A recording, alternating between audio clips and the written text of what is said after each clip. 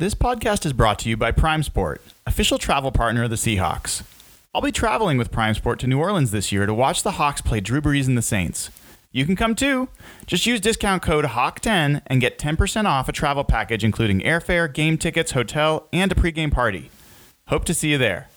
All right, here we go. Week 6 of the weekly Softy Hawk Blogger podcast. Feels like week 20, by the way, with the way things are going on this Fakakta podcast all year long. But we hope you enjoy it. And if you don't enjoy it, it's free. So stop whining. But this doesn't happen without the help of our buddy from HawkBlogger.com, Hawkblogger himself, the man, the myth, the legend, Brian Nemhauser. How are you, pal? I'm doing well, Softy. How you doing? I'm good. I'm ready for Sunday. It's a good weekend. The Huskies have a bye, so I can focus all my attention as a football fan on the Hawks and Birds on Sunday afternoon. Let me ask you, we were having the debate in the Sports Pit and on the air today about whether or not this is a must-win game for your Seattle Seahawks. What's your take on that?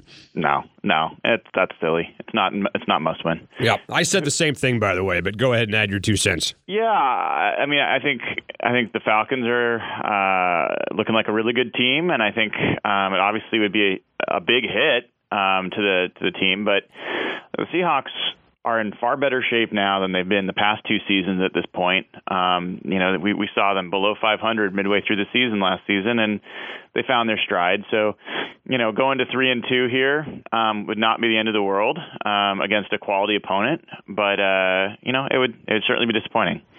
Yeah, there's no doubt. And I think that, what a lot of people say when they talk about this game being a must-win, they say, well, look who you have next weekend. You got the Cardinals in Arizona. And my response to that is, so what? Okay? Yeah. I mean, the Hawks have won there 3 years in a row. I know I'm putting the cart in front of the horse here, but do you know what Russell Wilson's passer rating is the last 3 years in that stadium in Arizona? I would guess it's in the 130s or 120s. 122.8 with 8 touchdowns and 0 picks. So yeah. I think it's time that we stop being concerned about the Arizona Cardinals, whether it's in their stadium or the Clink, but whatever. But this game on Sunday with Atlanta, I told this to Nate Burleson, man, I want to get your thoughts on this as well. I'm almost more concerned. As a matter of fact, I am more concerned about the idea of Tevin Coleman and Devontae Freeman having a big day through the air from the backfield than I am at all about Julio Jones.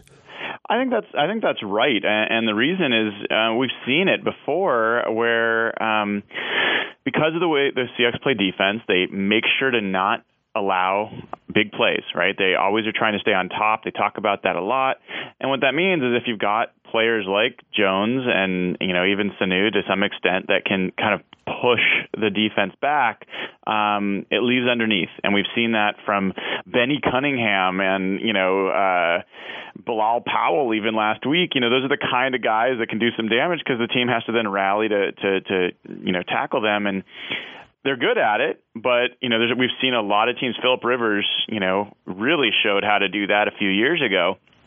And so when you got 2 running backs that are really good out of the backfield, you've got a quarterback that's willing to take advantage of that and doesn't get stubborn about trying to push down the field all the time.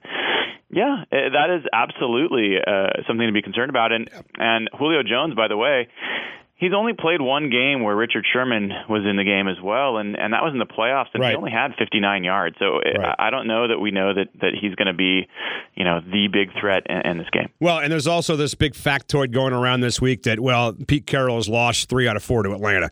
Okay, first of all, the first 2 games were in 2010, 2011 when the Hawks stunk. The third loss was that playoff game, which the Hawks were leading on the road with 31 seconds to go, and the last time they played them down there with this current version of Seahawk football, they pasted them in Atlanta 2 years ago. So I'm not concerned about that. But I just think that for a game like this, you tell me if I'm wrong and your thoughts on this, that it's going to start with that defensive line up front. I mean, guys like Rubin, getting Reed back would be gigantic. Hopefully Frank Clark is okay. He can play on Sunday. Bennett Averill. If I could bless the Seahawk defense with one phenomenal performance in this game on Sunday, I think I'd pick that front 4 first before anything. Yeah, I think that's a good call. I'd go with the linebackers. Okay. I think because of what you mentioned with the running back, you're going to have Bobby Wagner and KJ Wright stressed. Like they're going to be stressed to push Atlanta's going to try to push them back, and they'll have to get deep drops to take care of that. And then they're going to have to rally forward to take care of the underneath passes to those running backs. So I think the linebackers have to be their best. And you know what? That's not bad news because they've been two of the best linebackers in football so far this year. Yeah, but we're both going front seven because of all the confidence we have in that secondary. And I'm just trying to rack my brain thinking about days where a big-time wide receiver came to town and really kind of lived up to the hype and torched the Seahawks. It just feels like the Hawks have a really good plan for those guys, and they execute it really well. And they got a great history of shutting down those guys. I'm trying to remember, even going back to the Lions like 4 years ago, it wasn't Calvin Johnson torching them. It was somebody else. Des Bryant has had a couple of, bad days against the Seahawks in the last couple of years. So it just feels like that idea of taking a Julio Jones out of the game, that's what Pete Carroll lives for things like that. I think it definitely depends on the player. I think in most cases you're right, but Brandon Marshall is a perfect example. Even back in Chicago, he gave the Seahawks fits, and he had a decent game last week, even though, yes, Sherman did what he does and came out on top.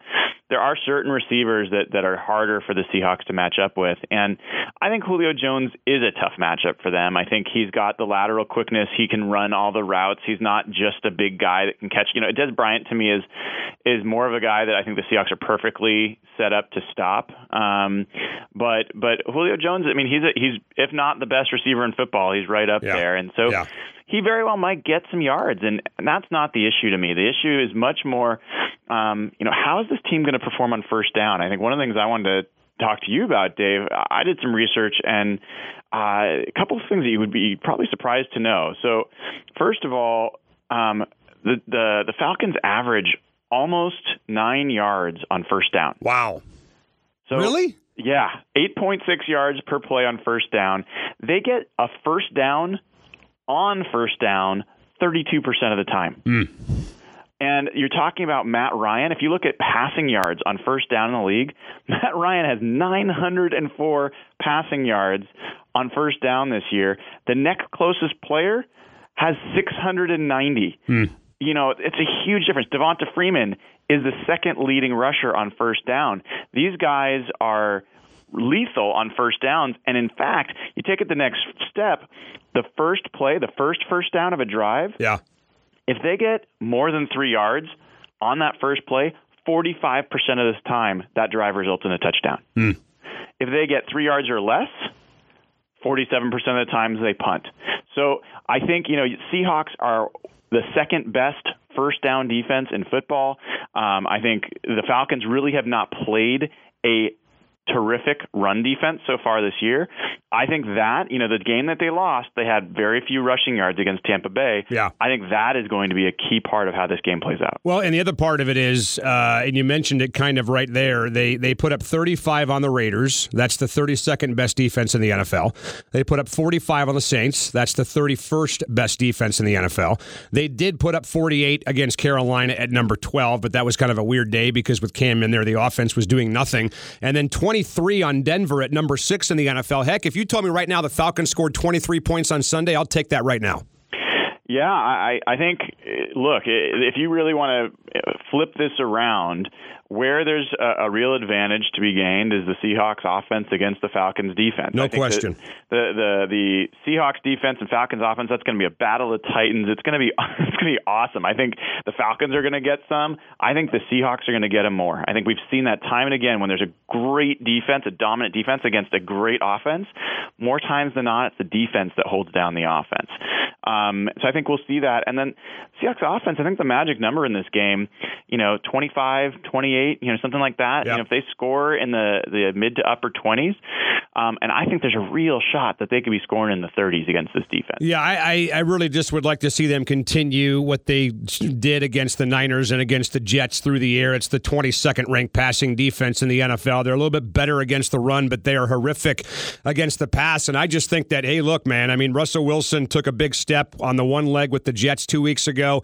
If everything that he's saying is correct, that he feels 1,000 times better now than he did 2 weeks ago, then we should see, I think, when you factor in the defense they're playing Sunday, the best Russell Wilson's been so far this year on Sunday. Yeah, and that would be an absolute certainty, I think, if not for what we're going to talk about with the weather. I mean, that is absolutely going to be a factor in this game. You know, if it's raining, that's one thing. If it's raining and it's windy, I think that's advantage Seattle. No doubt. No doubt. But I think that's going to be really changing the game. And if it ends up being a, first team to 20 kind of game, then I think it's a little bit more up in the air about how it plays out. But I think that is advantage Seattle. Yeah, it kind of reminds me of what we saw in that Saint playoff game 3 years ago. Was it 2013 when the weather was crazy in Seattle, and the weather and the defense really did a great job in shutting down Drew Brees? And I mean, I just feel like as a Seahawks fan, we've gotten past the point of ever being concerned about this defense. I mean, obviously, you're going to give up points when you play the top scoring offenses in the NFL, but I don't know, man. It just seems like when the number one defense and the number one offense get together, the number one defense usually has the advantage. Now you're throwing in the weather factor, the idea that you're playing the game at home. I think a lot of factors are slated towards the Hawks getting out of here with a win this weekend, pal. Yeah, and I think one of the really strong factors in favor of the Seahawks, Jimmy Graham. The Falcons are, I think, the 23rd best team in defending the tight end. 4 of the 5 tight ends that have faced them so far this year have scored touchdowns. Wow. And they've had trouble with their linebackers who haven't been healthy, and some of them are coming back. But I think that's a huge advantage for the Seahawks. I think he's got a great chance. If he does it, get 100 yards again, he'll be the first Seahawk to ever get 3 straight games with 100 yards receiving. Yeah, well, he's already the first to do it in 2 games in a row, right? No, there's been a number of Seahawks that have gotten back-to-back 100-yard games. You sure about that? I am. I thought I heard otherwise on the broadcast last 2 weeks ago. No. Who are the other tight ends that did? Other tight ends. Yeah, I'm saying there's been other players. Well, of course, other players. But did I not hear right that Jimmy Graham is the first Seahawk tight end ever to have 100 yards in back-to-back games? That might be true. Which is crazy, right? I mean, that's nuts. I mean, 40-plus years of football, and you've never had a tight end go for 100 yards in back-to-back games. So, I mean, that's insane. So, obviously, if he's the first to do 2, he'll be the first to do 3. But he looks like he's turning into a great weapon for this offense, and I love the fact that Russell Wilson, we talked about this last week, Brian, the fact that Russell Wilson is just trusting him. Doesn't matter if he's covered, put the ball up there and let the guy go get it. And I thought in that Jet game was a big step in that direction. Yeah, I mean, they're having fun. I mean, there was definitely a number of moments in that game where, you could just see Jimmy Graham wasn't just celebrating making the play. He was celebrating that he was part of this offense now and part of this team, and that Russell was taking advantage of his presence. And, you and I talked about this even last week. I've been hard on Darrell Bevell early in this season. I thought he called a fantastic game against the Jets 2 weeks ago. And they're starting to do more things to really give defenses trouble. The way that they're motioning people around, the way, when Jimmy Graham got that 20-yard pass up the seam, when they're motioning Doug Baldwin out for what looked like their normal wide receiver swing pass, they've got a lot more of those kinds of things they can do. And I did confirm, just for your sake, he already is the first tight end to get 2 straight games. There's never been a Seahawks player, period, receiver or tight end, to get 3 straight games with 100 yards. Wow. All those great wide receivers, nobody's ever done it. No, Mike Williams, DJ Hackett, Darrell Jackson, Joey Galloway, Steve Largent, Sam McCollum are the only Seahawks receivers to ever have back-to-back 100-yard games. Well, and this feels like a good week to get it done because there's going to be a lot of attention paid to Russell Wilson's legs getting healthy again. Dan Quinn was on the radio show yesterday and talked about that this should be, let's face it, outside of the first half of week 1, the healthiest Russell Wilson's been all year long. And I'm kind of drooling, to be honest with you, to think about the prospects of Russell Wilson, the pocket passer, and then being able to complement that with the escapability, which he did not have in New York when he was phenomenal. Yeah, I mean, I picked him to be my MVP this year before the season started and before he got this injury. I still think this guy has the potential to be the best player in football this year, and I really hope that he's continuing to get healthier and he's going to be ready. But look, I mean, what I'm just itching for, Dave, is this should be a fantastic game. I think this is one of those games, and I'm not saying fantastic and that it's going to be close. Yeah. It might be, but if the weather permits, I think that this is going to be a situation where you're going to see an offense in the Falcons that is, if not the best in the NFL, one of the best in the NFL. And I don't think they're going to put up as many points as they like to put up. Yeah. I think the Seahawks defense is going to make a statement. And I think you're going to see a Seahawks offense that is just going to move the ball up and down the field. I think you're going to see the running game come to life. This is the game. Even though the Falcons have a porous secondary, I think you're going to see the Seahawks really try to establish the run, and I think they're ready to do it.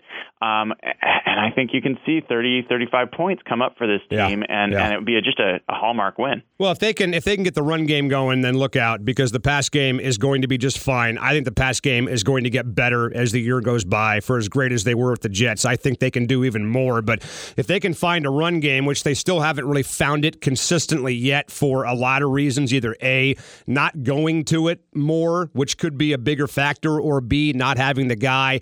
I know you're high on Christine Michael. You love the guy. You got like 19 different wagers out there with the guy going right now. I'm not sold yet on Christine Michael, but I certainly can see that he is looking like a better answer than maybe some people thought he was going to be. Yeah, and you're right. I thought he even played well in the Jets game. I mean, when given the opportunity, I thought he ran well. I thought he had some sneaky good runs. I think that is one of the best run defenses in football. I mean, they are a fantastic front four, and their strength is against defending the run. And I thought in the second half they started to unlock it a little bit.